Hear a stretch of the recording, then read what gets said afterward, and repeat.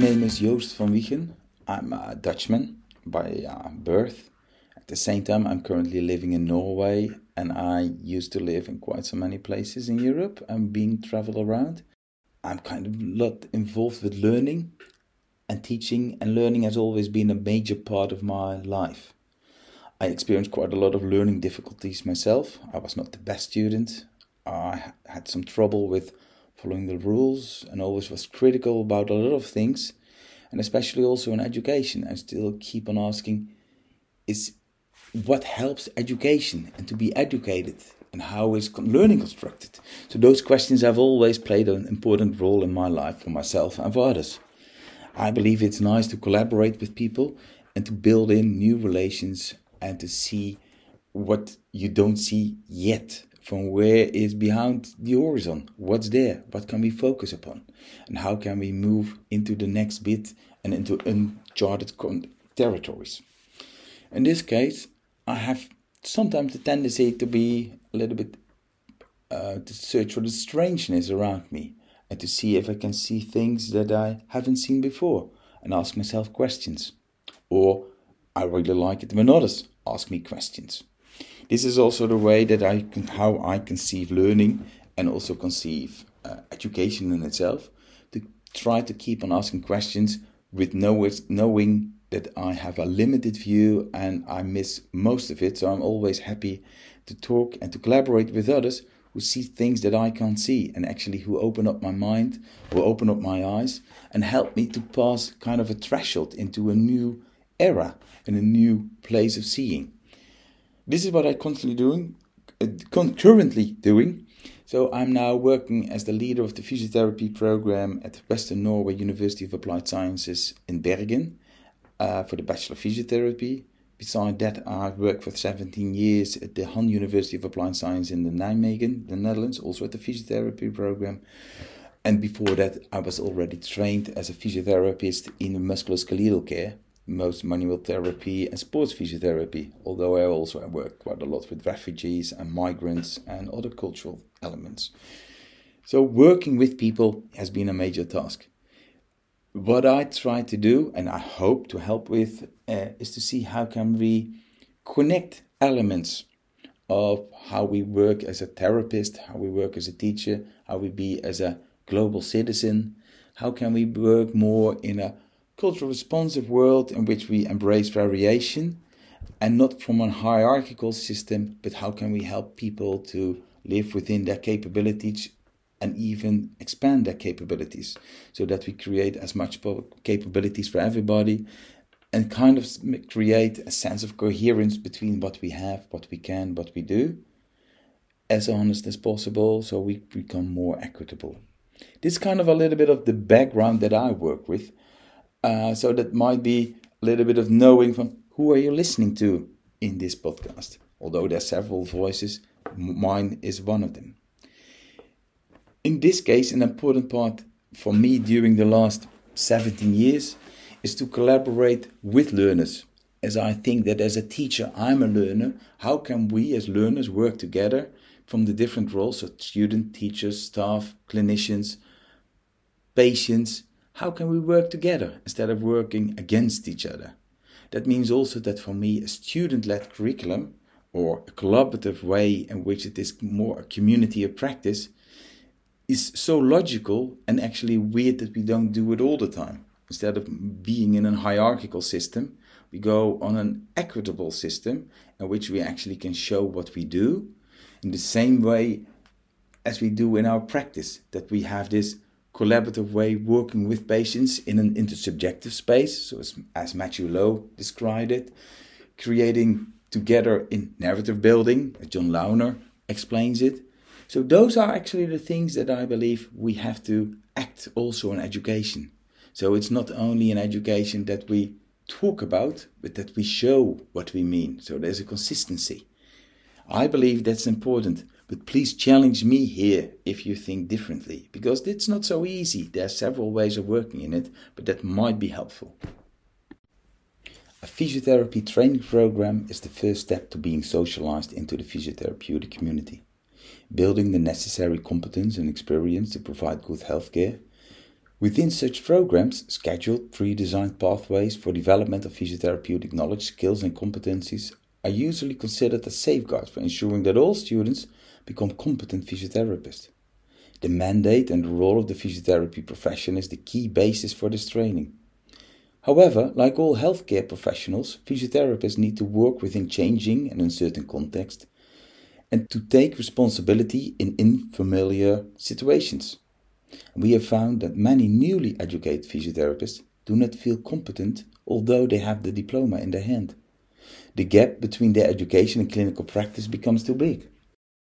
During informal meetings with students, we found that a subject of confidence often arose. Students were telling us that although they had passed their exams, they did not feel competent in their physiotherapeutic tasks, especially in unfamiliar contexts.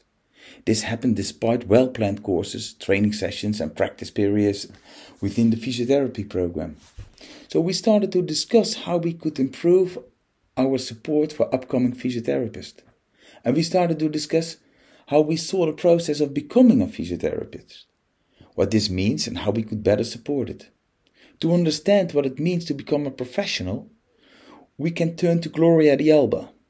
She wrote, "We are continually in a process of becoming. More specifically, we are already oriented to what we are not yet." Becoming can in this way be understood as moving beyond the simple acquisition of knowledge and skills.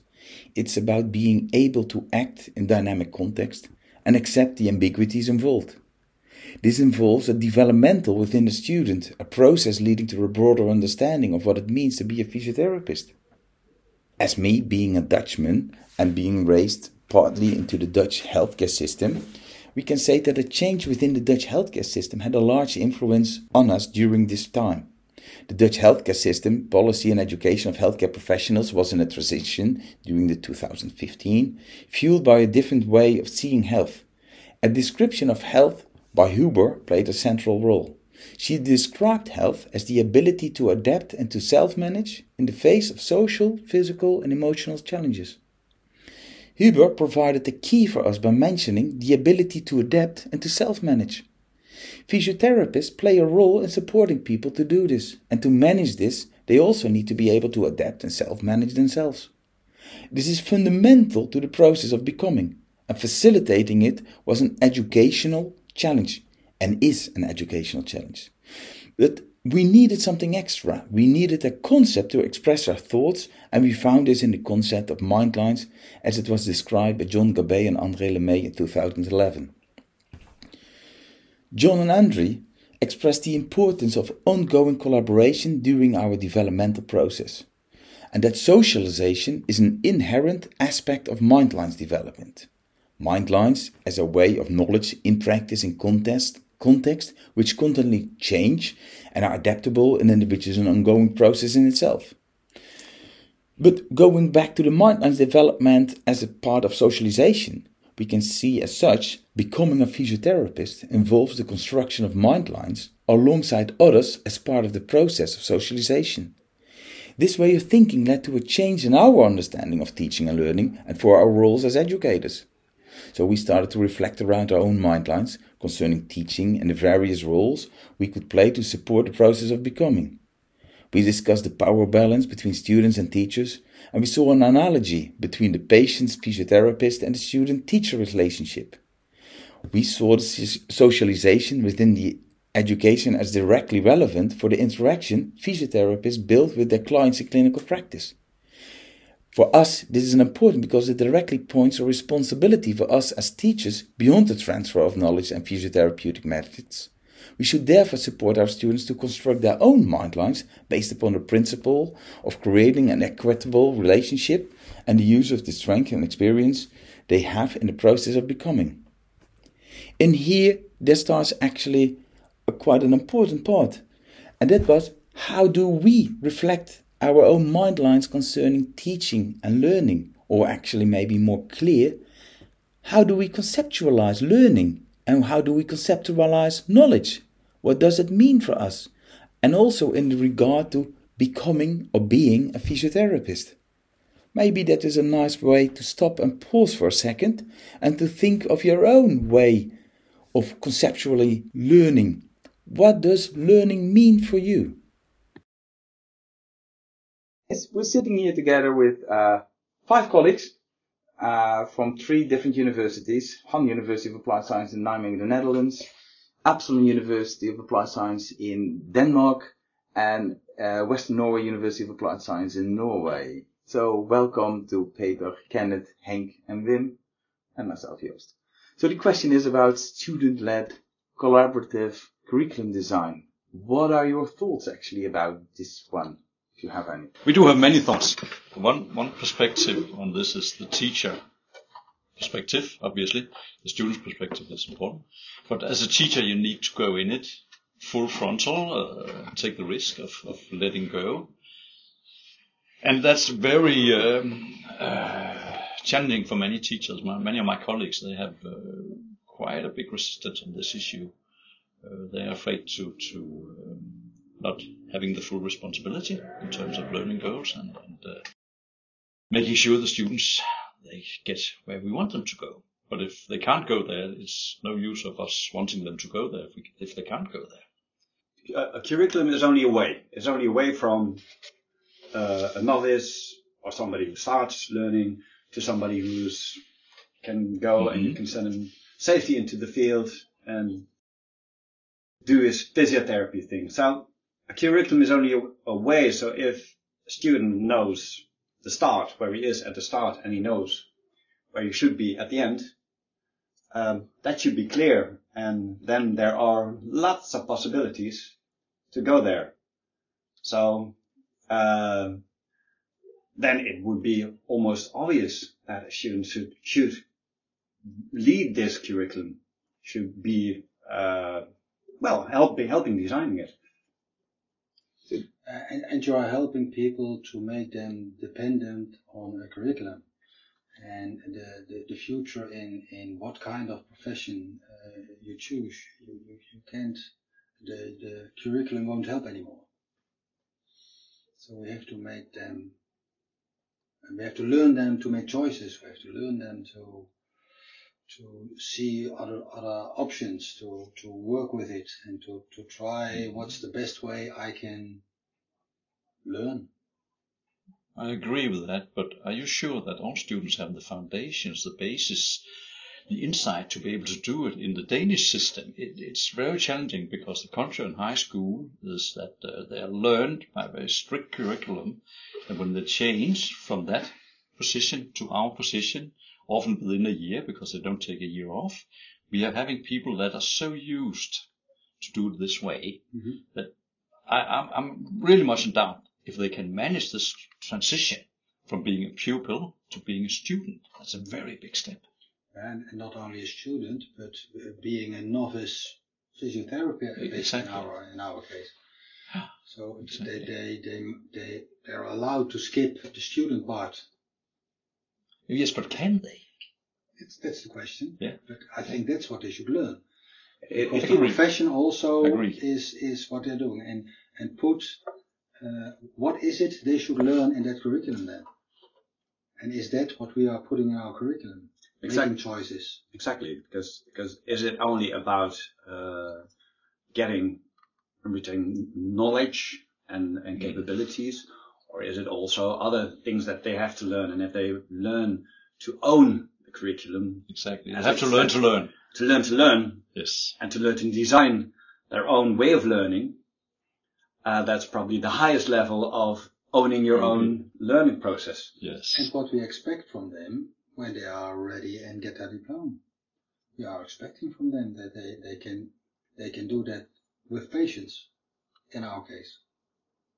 This is kind of interesting because the thing that we now talked about so far, it's first of all, it's kind of the civil perspective. I think that in the beginning, as Henk was also pointing out, we have a beginning, a starting point, and we have learning outcomes. We have an intended minimum outcome. That's the standard in which you have to be capable of practicing as a novice physiotherapist. And that's the road of transformation you have to go in. Then there's the part that Peter was saying, that means for teachers, they see the standard and they don't want to take risks, so they want to control it. And the other part, we're also saying, if it's for you, what we say now here, there's a transformation from a pupil, from an individual who was there into the world to become a professional who's autonomous or daring to stand in his own right. But having that right, it means also that you have to own your curriculum, because if you don't own your own learning process, how can you build? Is that correct? That's it there, yeah. That's a fair outlay, yeah.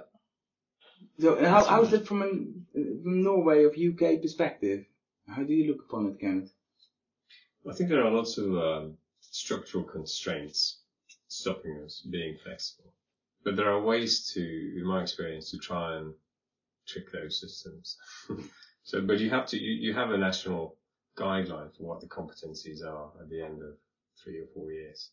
And mostly they are learning outcomes that can be at different levels. Some are very vague, others are very specific.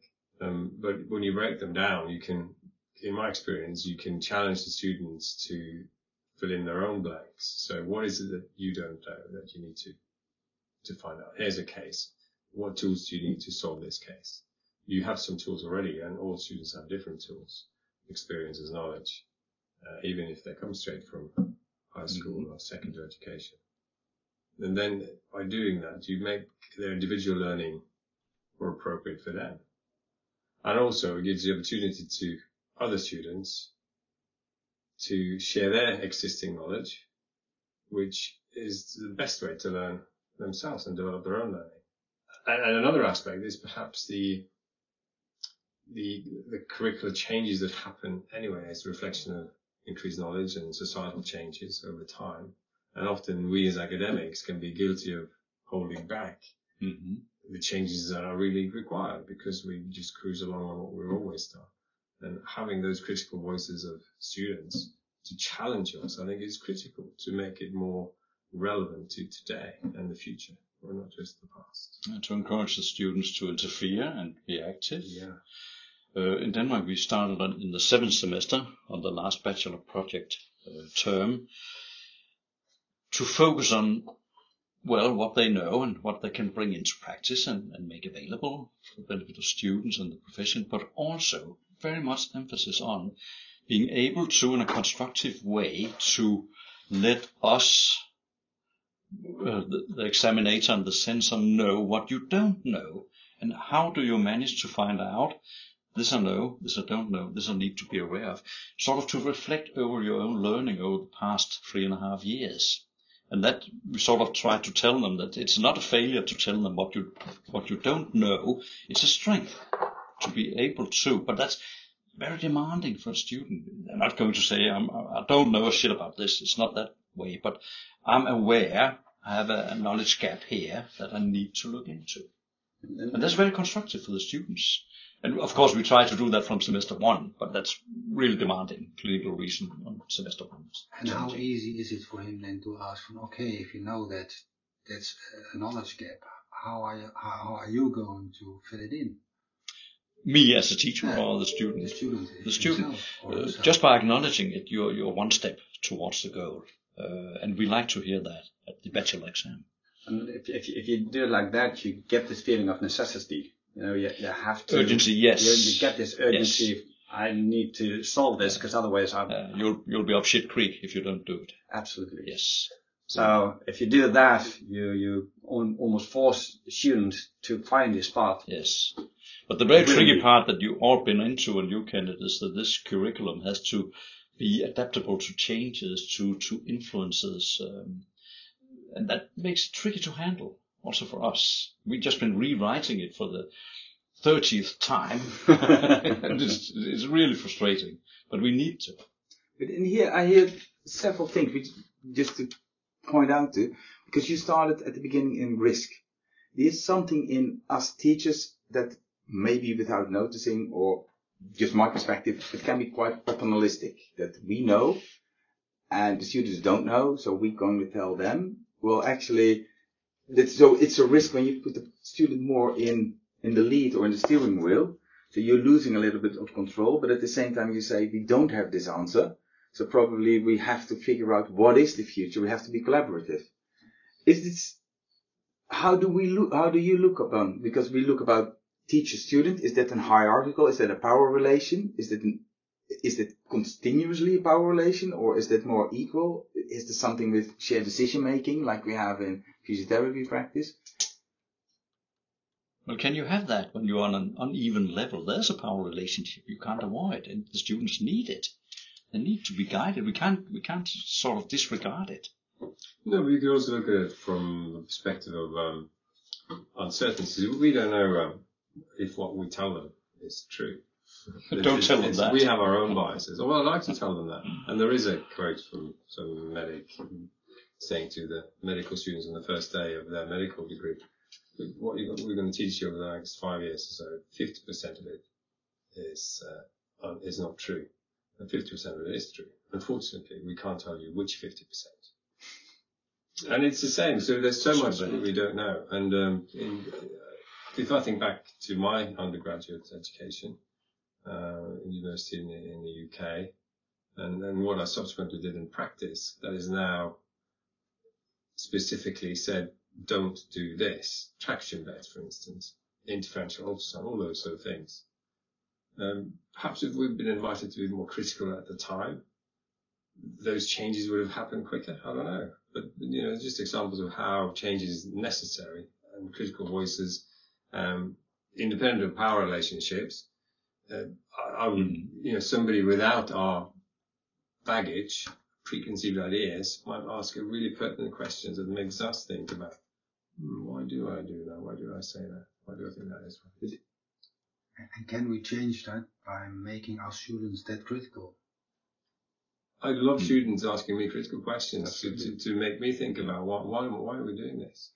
So, I'd love them to disagree with me. So that means actually that in that risk of not knowing, there's also something of risk of not knowing from the teacher. But at the same time, we have this power difference. There's a power relationship.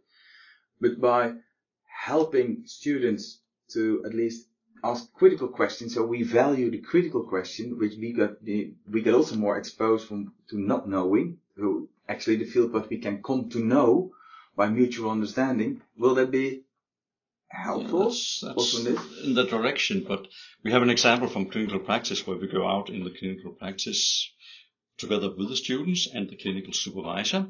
We have a case and we discuss it openly, and the evaluation on behalf of the students was that when they found out that the clinical supervisor and the teacher, they can disagree and even really get into it, they're scared. And then, of course, the purpose of this confrontation is to show them there's different ways to achieve the means, and they should not be scared, but they are scared because they look at us as authorities, and if we disagree, which they can't see the depth of it. It's really challenging to go into that situation, and that's again, they need this reassurance. On one side, there is this need for structure and need to know that it's black and white and it's good or bad or it's right or wrong. But I do think that if we try to get our students from day one and teach them that nothing is certain in our occupation, but some things we know a little bit more certain than other things, and that's the game we play. With all the knowledge we have, we are always looking for these things we see and do, which are less or more certain. And this evaluation, that's I think is our occupation. And if we can get this with students, at one time a student said to me, what I've learned in this during my 4 years is how to play with uncertainty. That's a good wording. That's a good phrase. But it seems that critical thinking and uncertainty seems to be kind of key concepts in working from a collaborative curriculum design. Is this kind of exploring the uncertainty together and having also uncertainty as a basic premises, not certainty. What a lot of time I believe teaching or education curriculum can be based on certainty, but actually what you now say is it is dealing with this uncertainty as a basic premise in a curriculum design, and then it's kind of explore this together with future colleagues. Or am I stepping out too fast? No, maybe a good analogy is mountain climbing. You have this mountain of knowledge you're trying to climb up it. And you have a harness that sort of secures you. Maybe the rope is attached to a buddy who stays at the bottom so that if you fall, he breaks your fall. But you still have to explore how you're going to climb further up. How do you put that next bolt of knowledge into it? Sorry, this analogy is getting a bit weird now. But, it works. But do you want the student to find his own way up the mountain? Well, there's more than one way, isn't there? Exactly. Yeah. But this body below that has this rope that can save you if you fall, actually that's a good analogy, because our students are the one who really thought about it, said, okay, we can accept this, that you can't tell us exactly what's right here, but please tell us what is definitely wrong. What should I be really sure of not doing? Also the contraindications for a different treatment. As long as I know that, I feel free to explore above it. And this knowledge is the rope to the one below. Don't do this because this will kill the patient, but otherwise you have free hands to get on with it. They ask for that, and that's possible to give them in a certain extent. The problem is that for example, the national clinical guidelines that we have, all countries have them.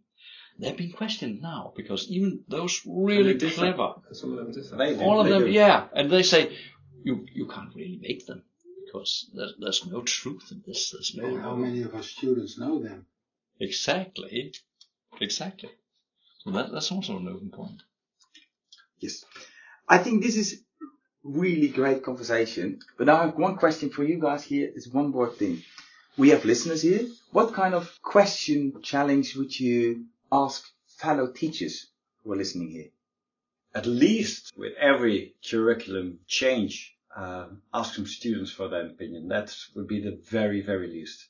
Don't do it all by yourself. So bring students with you. Bring students with you. Always. That's a good point. Mm-hmm. So maybe that's... But that's not a question. Yeah. But that's a challenge. That could be a challenge. Definitely. There are always internal challenges to change. Change is painful. There's always resistance to change. So choose your battles and don't try and change things that can't be changed, like internal structures, but find ways of working around them. Yeah, but it's the old saying, if it ain't broke, don't fix it, but you can develop it.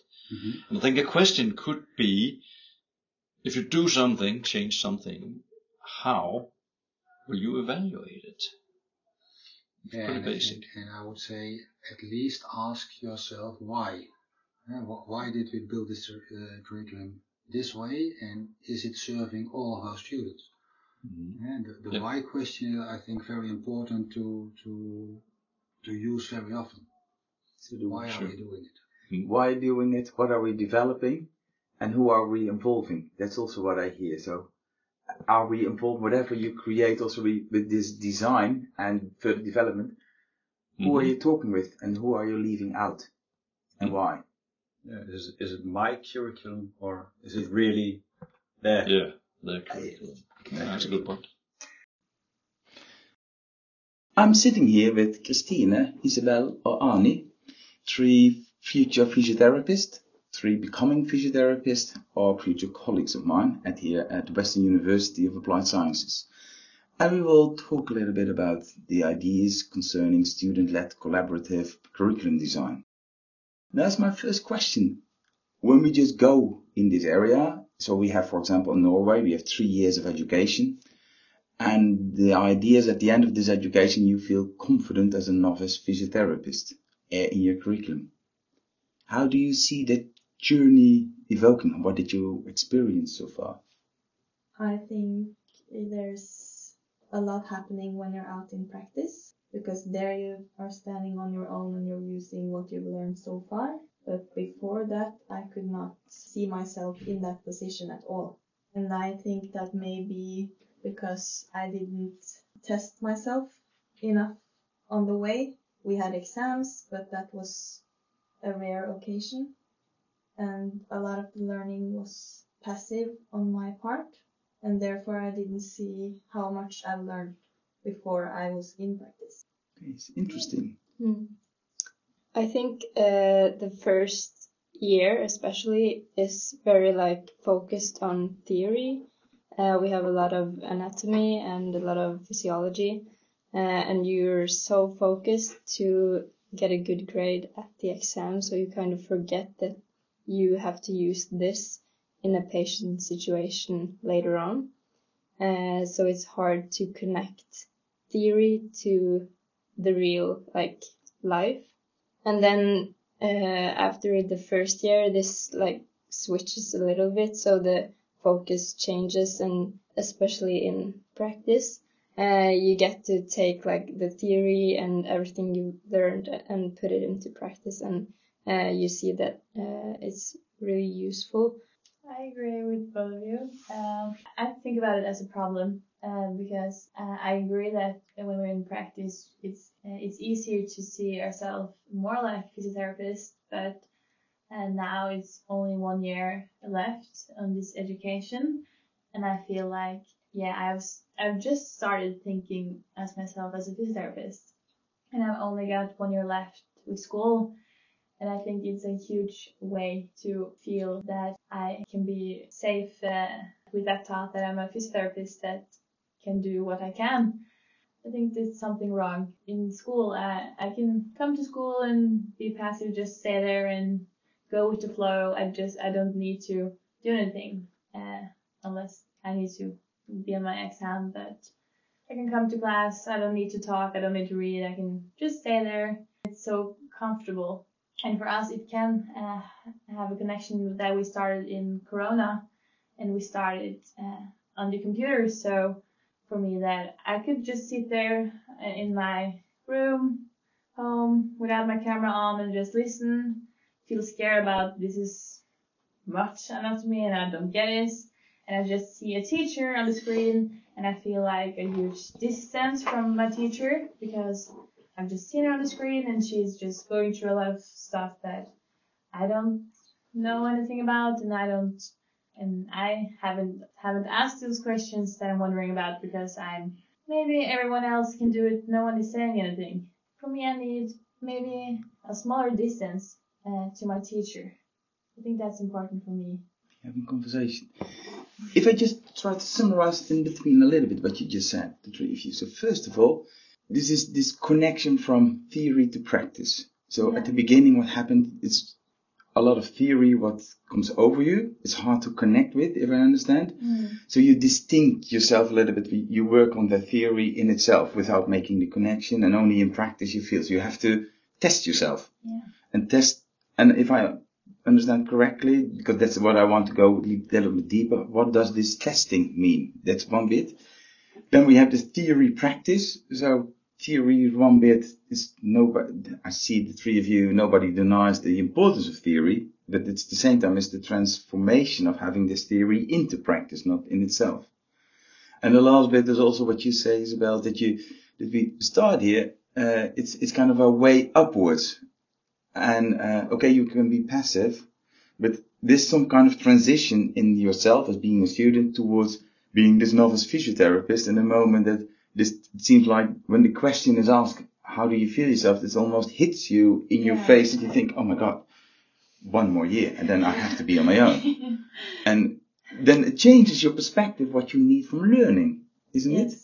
I think at the beginning you're so focused on the exams and the grades that you work towards the exams, and you see other earlier exams and you think this is what I need to get a good grade, and you don't make the connection to this is something I need to learn for my future patients. In the beginning you feel like 3 years is a very long time, so you don't see to the end.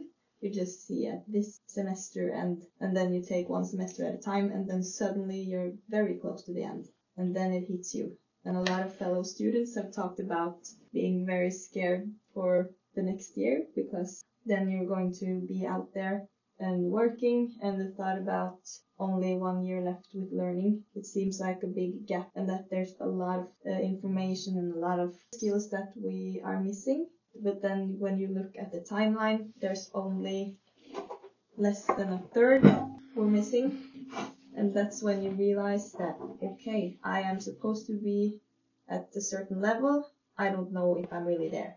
So you kind of, what you say now, you don't have the reference for yourself. Yes. So it's it's one thing to have this validation outside, that the teacher tells you, yes, you're good, but important that you feel it in yourself, that you validate yourself. Yes.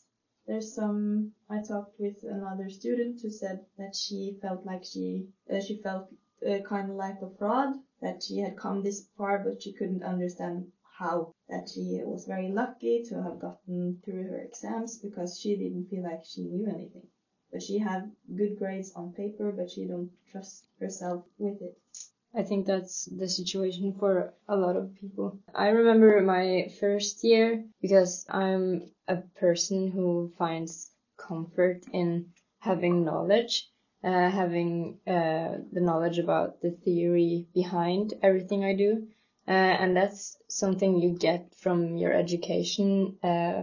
For example, you know the anatomy, but then when we were in the second practice, I suddenly realized, okay, I have the theory about communication, I have theory about anatomy, and I know in theory how I'm supposed to solve this situation, but then I don't feel like we had actually practiced it enough. So then suddenly I had to communicate, have a conversation.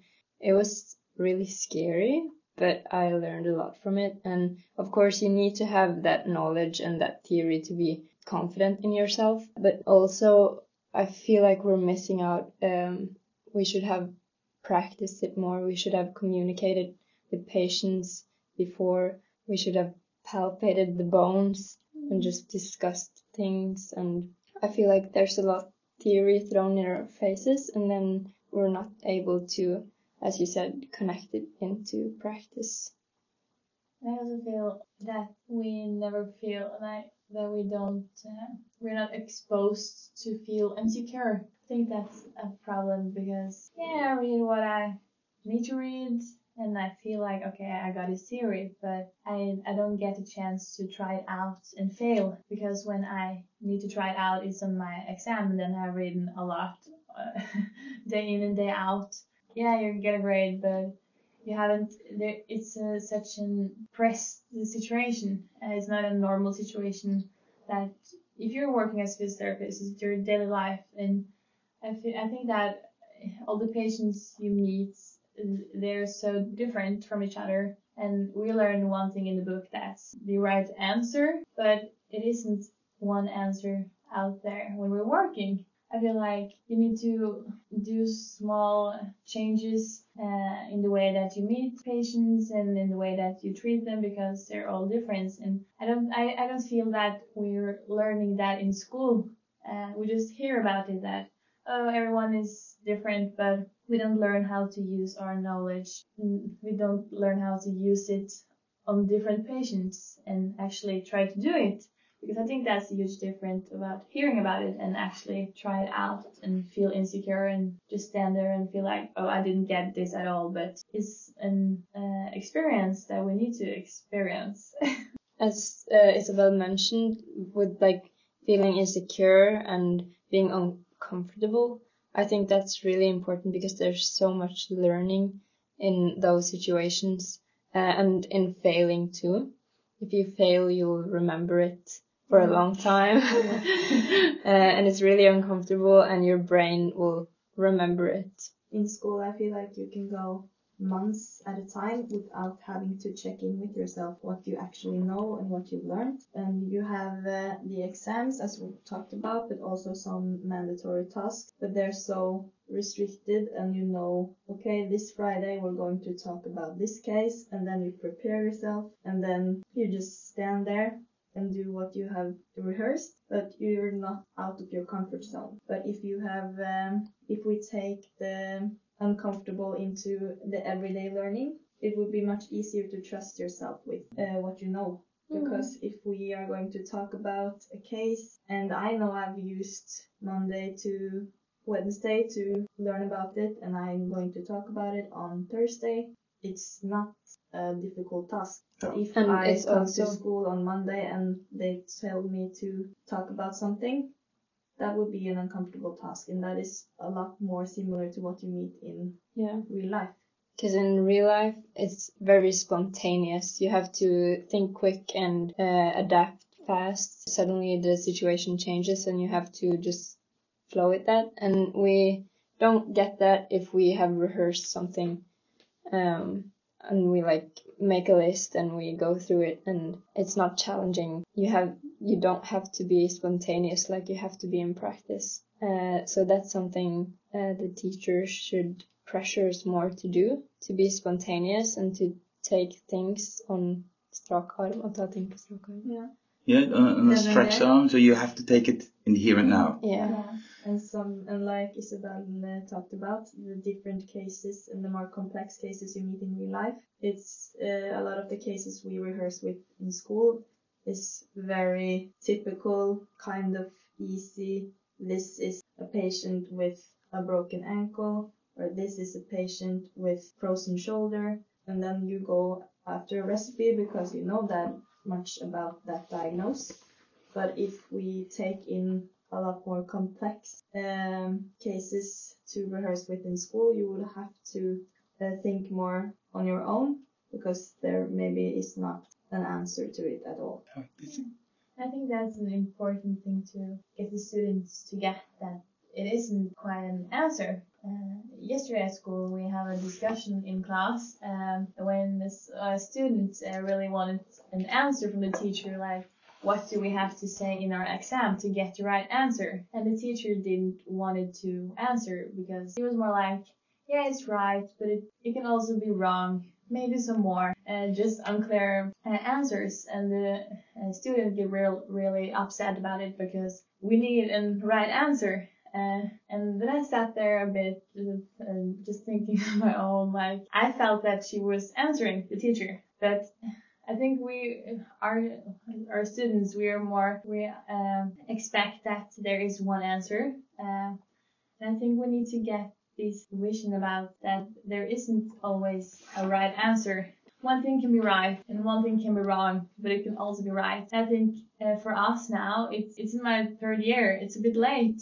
And I think that's maybe one thing that the teachers can start with, to present for the students that there isn't just one answer, and set the expectations. Yeah, early.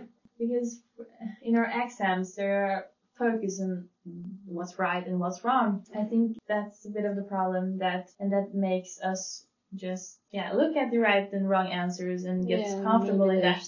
There's not a right answer either. And that can be difficult to accept when you have done you follow the recipe. Yeah. And I think like when the students are starting at school in the first year, I think that's a place where you can do a lot, because if you start there to present that there isn't just one answer, and that the students have to go into themselves and check in on themselves, like, what do I know now? What do I need to know more about? To make them feel like, to give them more responsibility for their own learning. I think that's an important thing, because we have the opportunity now in Norway to just go to flow. And I think that's because I wasn't present that it could be smart for me to check in on myself and to do like, when I feel insecure, I go out of the situation. But if someone had told me that maybe what happened if you stay in it, I think I've learned more then. But I've just been in the insecure situation in my exams, because that's the only situation that I have been forced to do. If I just try to summarize again, because so many things that you talk about. So first of all, it is about this comfort. And actually what you ask, you feel now, experience from, the real life is kind of the uncomfort, which you hope to be comfortable in. So that's actually your wish from yourself, what I hear of all of you, is to be comfortable in the unfamiliar situations. And at the same time, you don't experience it much at school. So you kind of want to make it to the beginning. So instead of asking teachers to make it comfortable, you actually invite teachers to make it uncomfortable, but not in an uncomfortable manner. It's not like unpleasant, but at least challenge. So that's not like failing in a right and wrong answer, because that's the other part.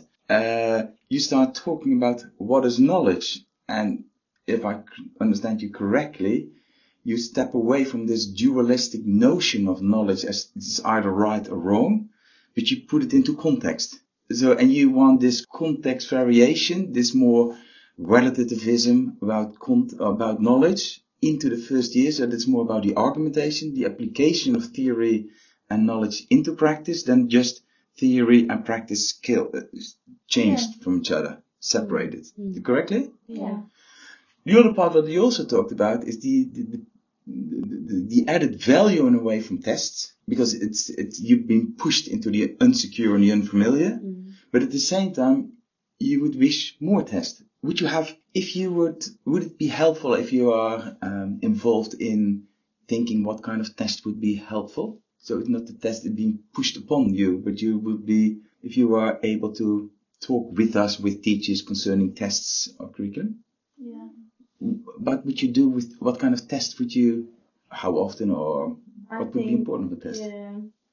Everyone in the third year now see the value with simulation, where you get very difficult patients and you pretend to try and solve that, and especially if there's a very difficult case, you can bring out more of your own knowledge when you're talking about it. But I don't know if in the first or second year I would be able to appreciate that kind of testing, because it would be interesting to try one time the first year, because then you realize, okay, there's more to it.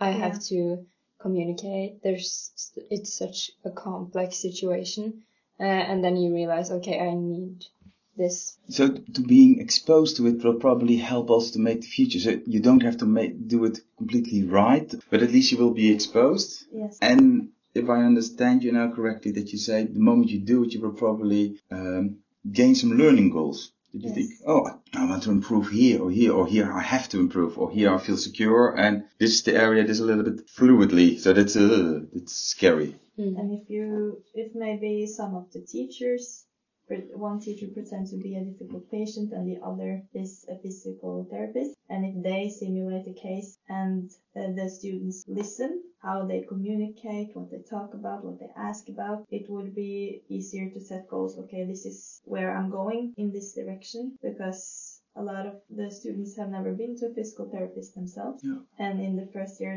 before you go into practice, there's maybe a lot of information missing about how this job actually works and how it can look. If you then get exposed to it, it would be easier and maybe it's easier to connect the theory with the practice earlier on. So it's the exposure to be in there, to see the process, because that's also what I hear now from you. It's not like a one time. Am I correct? It's more that as if it is a developmental process. So you go in, you test yourself as a kind of a self-reflection into it, or self-assessment, peer or teacher assessment, and then you get this feedback, and this feedback loops will help you to move on. But that has to be a kind of a habit. Yeah, but in the first year, I don't think I would want to put myself in an uncomfortable situation, because everything is so uncomfortable already and everything is very new. But now I would love to be in these situations, and I happily ask the teachers to set it up. So I feel like I would have learned a lot from it the first year, but I would not have asked to do it. So it might be more forced the first year, and then you see the value of it, and then it's more like plan. This is interesting. So what you now say is that probably as a first year student, you love to have it comfortable. Yes. Yeah. Because and at the same time, looking backwards now, you think, that was the dumbest idea to want to have it comfortable. Yeah. Is it correctly? So that this kind of there's a kind of ambiguity here. Yeah. But if I understand you correctly, it's kind of a tip towards teachers to make the uncomfortable of being exposed comfortable in the first year. So that's one of the most important parts for teachers, to make it comfortable to expose yourself. Yeah. Exposure to things and to give input. There's a lot of time that we talk about teachers, students as separate entities. But you mentioned also learning. The word learning came across. What does learning mean for you? To be able to recall later on what's been taught. I don't know. Yeah?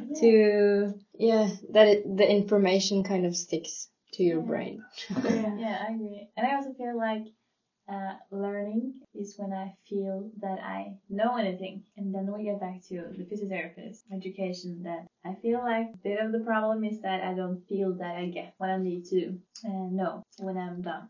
Yeah, and also I've been thinking about this because that's kind of a different theme, but how the teachers spend their time, what they are using their time for in the classroom. Because I feel like there's a lot of presenting basic fundamental knowledge and theory that we could have prepared for before we got there. It's so basic, it's in the textbooks. There's a lot of resources to read and to get this information by yourself. And then the teachers tell us to prepare for the classes, and then they don't tell us what to prepare for. And then maybe you prepare and then you get there and the teacher is just going over the basics. And maybe you already know the basics and you have questions about things you had discovered are more complicated or complex, and then but the time is not set for questions, and it's just like they're going over the basics when you actually could have Read about it yourself. Beforehand. But then you end up not reading about it because they don't ask. For example, in physiology, the first year, our teacher was very good at asking specific questions beforehand, so we had to prepare, we had to read and try to figure out what to answer. And then when we get to the class, we have the information that we prepared, and then we're able to take it a step further and ask questions about it, and we already have an understanding. I don't know how to explain it. Yeah, it was a good learning environment if you had done the preparations.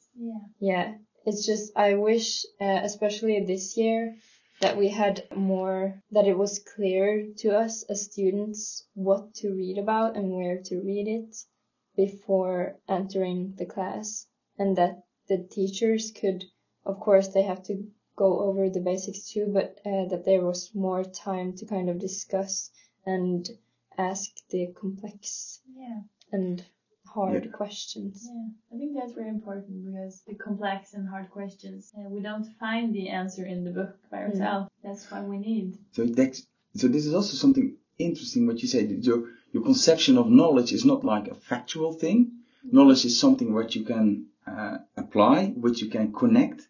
And what you now say is that you, from the teachers, is not that you ask them to present factual information, but actually that they challenge you to connect dots together. So and maybe give us their experience. Yeah. Because that's something we lack, especially in the first years. We don't have any experience, but to like hear stories from them, because they've put it into practice before. I feel like on the exams too, I didn't think very much. I didn't use my own head very much. I used the recipes I had learned, and I applied that in the exam room. And it was not until the second year practice that I felt like I actually recalled and got out all the things I had learned up until that point. And that's when professional identity started to form. Because up until that point, I felt like I just recalled what the teacher had said. But then in real patient situations, I actually had to think to myself. And that's when I got more confident in myself as a future physiotherapist. And there's this confidence. If we just now we can talk for hours more, but now we're going to round it up. What kind of question or challenge would you give to teachers who are listening now here? I think maybe sit down and think about what you are learning. Students, do you think that they feel sure enough when they're done? Are you sure about that? If not, what can be changed? Maybe for the teachers to think about, okay, what do I need to teach them, and what are they able to find themselves in textbooks and in other resources. And also, as we talked about, making the students a kind of uncomfortable without it being unpleasant, pointing people out, maybe making the students more engaged in learning? I think I would challenge the teachers to challenge their students from day one so that they can gain that professional identity and confidence earlier on. So it's more of a process than a shifting point. Then I want to thank you very much. We will continue this conversation another time. And please take some time to reflect for everybody who's listening here. To understand how students can build their mind lines, we conceptualized what it means to be a physiotherapist by taking a step back and looking at our educational program with the eyes of a stranger. By doing that, we were free to ask critical questions to evaluate the meaning of what we saw and to re-examine our own roles. It was kind of the study like Curzon Hobbs did in 2017. By managing to leave behind our own expectations, we found it become easier to reflect open-mindedly on our practices, and we could even move onwards to, for us, uncharted areas. And this way, we avoided the new way of thinking just becoming something troublesome, as often is the case when one explores new ways of thinking. Still, we got confronted with our own selves as we challenged our beliefs and convictions about teaching. At some point, we felt that we lost part of our identity as teachers because so much of our identity was linked to the specific knowledge we have. We were teachers in rehabilitation, in neurology, in physiology, in anatomy, in communication. And now we realize that these subjects were not the key factors within education. They were more assets in the process of becoming a physiotherapist. We therefore experienced quite some resistance in ourselves when realizing that our specific knowledge took second place. Of course, we are not saying that just anyone could teach the physiotherapy program. Our competence and experience was certainly needed, but we had to reduce the focus on these. On the other hand, we were free to ask questions about the meaning of the content, tasks, assignments, and evaluations within our own education. We were free to look a bit more broadly at our identity. It became inspiring and safe to ask questions and to go into discussions that we may have feared previously, especially around the role of content and the role of us teachers. We found that seeing through this lens promoted real discussions about why we were doing what we did, and we experienced ourselves becoming a team within a common responsibility of creating space for socialization into the physiotherapy profession. When you now look at your own profession and at your own practice as physiotherapist, what is your role as teacher? And what is the role of the students? And what is the role of education? And what is the purpose of the course that you're going in? And what role play content concerning to competence and capability and self-confidence of students or your future colleagues? Do you have an idea about that? In our physiotherapeutic practice, we know that each patient is unique, although the intended outcomes for the patients can be similar. For example, in rehabilitation, the methods and strategies to reach the desired outcome will vary depending on the individual and the context. Despite this, within our physiotherapy program, we had been focusing on standardization and control as ways of ensuring that all students would have the necessary competences when going into practice. So, students lacked the responsiveness to practice in unfamiliar settings, and they told us that the structured certainty from the education could feel like a hoax when they met variation, complexity, and certainty in their encounters with patients. Gloria Dalba expressed it like this: we have to promote learning by all of them, and not only those who learn despite our teaching. We realized that doing the best for our students demanded incorporation of contextual variation and unfamiliarity in such a way that the students would feel comfortable in uncertainty and happy to engage complexity later in their clinical practice. We realized that we needed learning pathways that could embrace variations from the start, not just when the students ended their education. This is not in conflict with established learning outcomes or descriptions of the physiotherapy profession. We rather believe it better covers the range of the therapeutic competence needed to meet the variations within our societies. We became more observant of the landscape of the outcomes we aimed for, and that several methods and paths would be beneficial for reaching more of the outcomes in this landscape. We neither searched for nor wanted an educational path where all students would become similar. This also better appreciates the variations between upcoming physiotherapists that we knew exist, and it reminded us to build on this difference as a resource. In addition, it allowed us to think differently about the support students needed in their process of becoming. some more intensively than others, some more often. The paths to learn self-manage are different within the group of learners. It's often considered unfair if some students get more supervision than others, but we argue that it is a necessary personalization of education. Of course, we need to ensure that all get the support that is needed. Some might not ask for the support they should have, but we hope this does not stop a more individualized understanding of education and learning to become.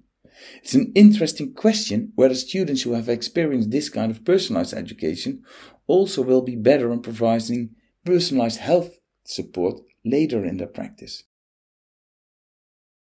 We designed a study to investigate how undergraduate students of physiotherapy perceive their development of self-efficacy and physiotherapeutic competences. We found a shift in perception and motivation around becoming a physiotherapist during the education. This became visible during internships in the third year. In this process, a transition from being a student of physiotherapy into a becoming physiotherapist became clear.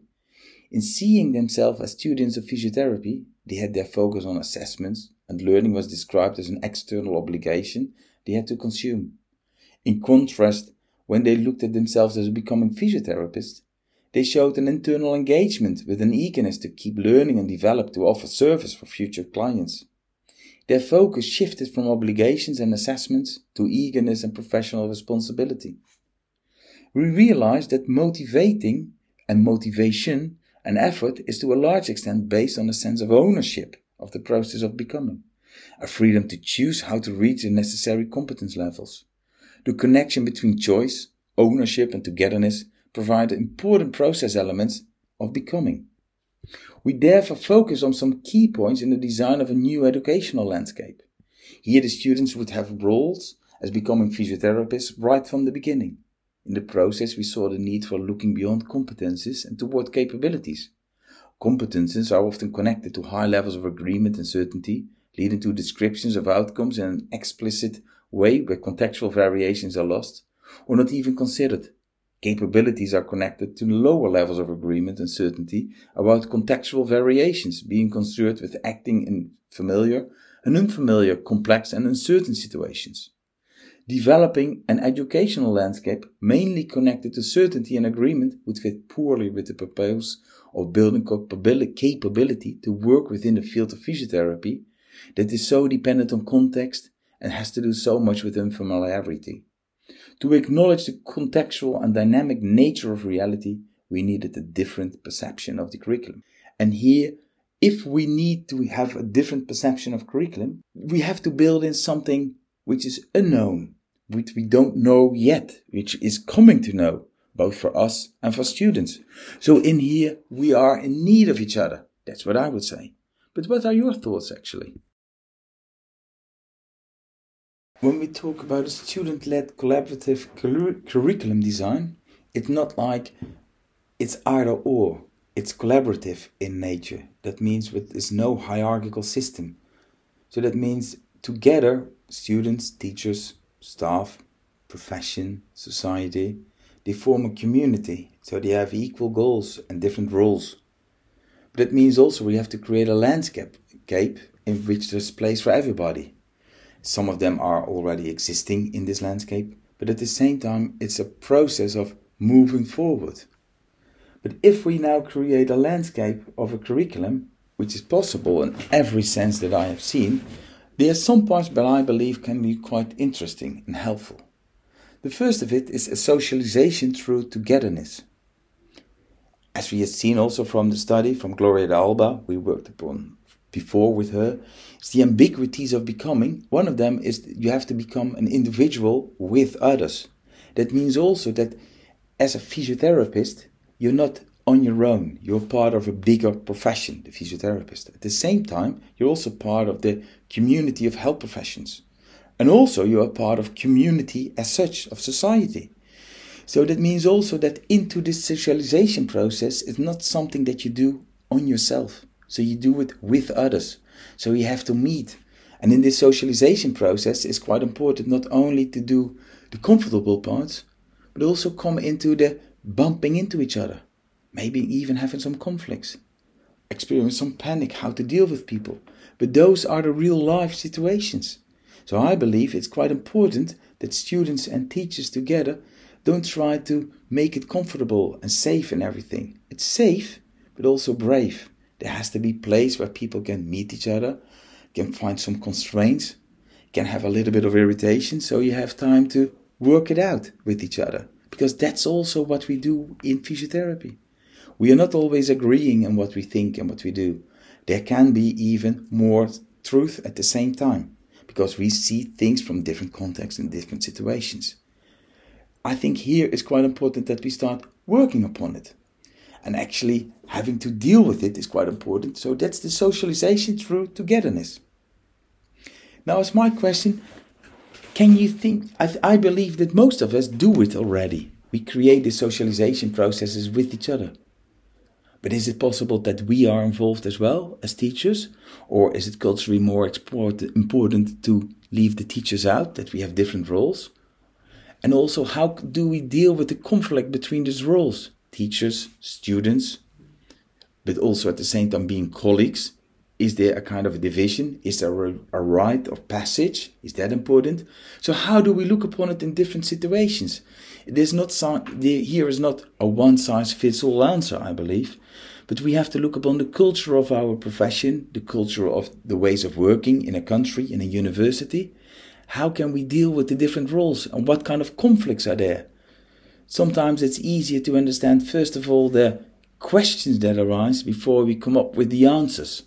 At the same time, we have to build it together, because in togetherness there is a kind of interdependence here. But what are your thoughts about it? An important element to my experience in creating a learning landscape in which people can develop and keep on developing is the freedom to choose. We all need this ownership that we can choose our own ways. Although with constraints, it's not like everything is possible, but at the same time, creating possibilities, we need to have a kind of a freedom. My experience of myself in educational settings, there's a lot of time there was not that much freedom. There was a lot of obligation. It's also a kind of importance of discipline and being forced to oblige towards rules. But at the same time, those are implicit elements of education. Is that really what we want to have? For that answer is no. That's not the intended outcome that I was searching for. I'm searching more for people who dare to take possibilities and look upon the context and have this sense of ownership and dare to make choices, because I think to make choices is possible, and not only to hide behind rules, but actually to step into it. That also means that to prepare upcoming physiotherapists, we need to create a sense of choice to them, so they have a choice-based curriculum, so they have choice-based learning, that they can learning based on their own choices, and also have the responsibility of the possibility to see their own misjudgments, which we all have. I still make misjudgments all the time, but then I can learn from it. So you take not that much risk. It's all the time is processes based. But when you have the freedom to choose, you can go and enter the process. And when you enter this process of learning, you can evaluate, reflect, add, change, modify. But that means constantly you choose, you make a decision, you make the next step. Also, by not making a decision, you make a choice to not make a decision. So whatever you do, you make these choices. But we can sometimes be more explicit in it and create also different options and different pathways. So now is my question. When you have, for example, you have your own course or your whole program, can you think of ways that students can create their own way? Is it possible for them to have their own say, and that they, for example, based on a learning outcome, they make a division from the pre-scheduled path and do something else which help their learning better? Or is it really scheduled and that they have to follow? Or am I now too black and white? How do you look upon the freedom to choose? And is it important for you in the way of learning and teaching, or not at all? Or do you have more different ways of outcomes actually in your mind when you construct a process? In a lot of ways, it might be interesting to not only look at the past, but also into the future. Because constantly, as we're moving forward, we're coming in an area we haven't been yet. And that is actually the next time, if the next second or the next hour. So that's the future. One thing that we know for sure from the future, that it hasn't been here yet, and that it in itself is uncertain. Of course, we can try to predict some things, but actually most of the things concerning the future, it is about imagination. We know, probably all of us, we have get familiar with futures literacy, future studies, futuring, which is quite important, and that we start building more scenarios. Instead of saying this is the future we're going into, we know there are several scenarios, more likely than others. Also during, for example, the COVID times, we were confronted by strange scenarios that we haven't thought about, and also with education. At the same time, it showed also that there was an ability to respond to it. So we managed to cope with uncertainty. At the same time, I believe that in the education that I've had and I come up with, there are lots of times that we try to make certainty and factual parts as the basic element. But will it help future professionals to cope with uncertainty and to cope with the difficulties there? Because if, for example, a competence is not only competence in the known world, but actually in unfamiliar situation, do we not have the obligation to help future professionals to learn to cope with uncertainty? Of course, in here you can take different directions. I would propose a quite radical one, and actually to build on the curriculum, it's uncertainty as a base, that we don't know and that we can just coming to know in the different situations, which means that it gives more freedom. But there can be 1,000 ways of dealing with uncertainty. How do you deal with uncertainty, and how do you help yourself and future colleagues to deal with uncertainty? We talked about in the beginning some parts about Machtel Huber, a doctor in the Netherlands who described health as a different part. One of the most important parts for her way of looking at health was the ability to adapt and to self-manage. But how able are we to adapt? How much do we foster our ability for adaptation? In itself, I believe physiotherapy has a lot to do with adaptation and also seeing new ways to adapt. It is somewhere connected to motor learning, especially in the ecological model or the ways of looking from Sean-Wei Cook and the dynamic system theory. How do we look upon those kind of things? Because that means that there's a constant adaptation process based on environmental circumstances and different circumstances that work upon us. But can we actually be stronger in ways of dealing with it? How we help our patients to embrace and to strengthen their ability to adapt? Can we also do that in education? Because the moment we can have an educational system which is not only explicit by telling and reading, but also by showing that us constantly ask for an ability to adapt, that means that we have to build in uncertainty, or that we have to create new ways or constraints, or that there's some challenges in the system. When we can do it in that way, it will help probably quite a lot for students. Here's the case for me, for my question. What are the ways that we help future colleagues to embrace and strengthen their ability to adapt? I want to wrap up this podcast by just seeing a little bit of kind of a summary for what we have been talking to. I believe there's a lot of questions that we kind of posed here, and there's a lot of reflections on what it means to be a teacher, to be a physiotherapist, what it means to become a physiotherapist, how this process of becoming might be evolving or building in a way. In this sense, it is important, I believe, to have the story of all the actors involved. So not only the teachers and society, but also the students as learners. Because actually both teachers, staff and students are learners in this system and are on an ongoing process of become otherwise or become that we are not yet. So this is a kind of continuous professional development, connected lifelong learning. So it would be interesting to see if you agree with me that student-led curriculum design is actually the way forward in a way that we can strengthen students' own development, and that we collaborate in the same way as that we collaborate with our patients in a kind of patient-centeredness or person-centeredness.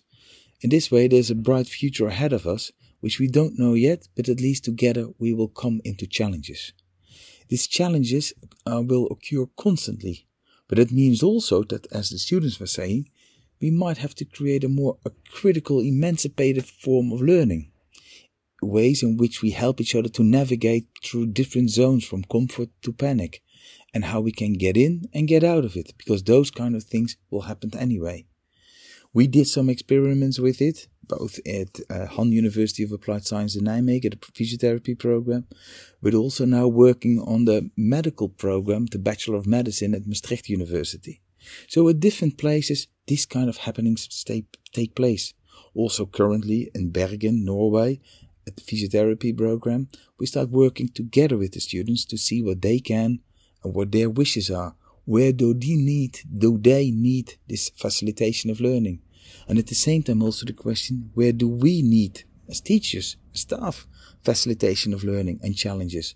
So the moment we get into is conversations, these dialogues between each other to see how we can build up the future of our profession. Because staying still is not an option. We have to go forward into the future, which we only can imagine, but let it then imagine together. I thank you so much for listening so far to this podcast. I hope you enjoyed it. It's challenging. It's also challenging for me. And as always, also a little bit nervous to what it means. I'm looking forward to future conversations concerning this topic. And I'm really happy to collaborate with all of us. And let's see that we create a network out of it. I wish you a wonderful day and hope to see you soon.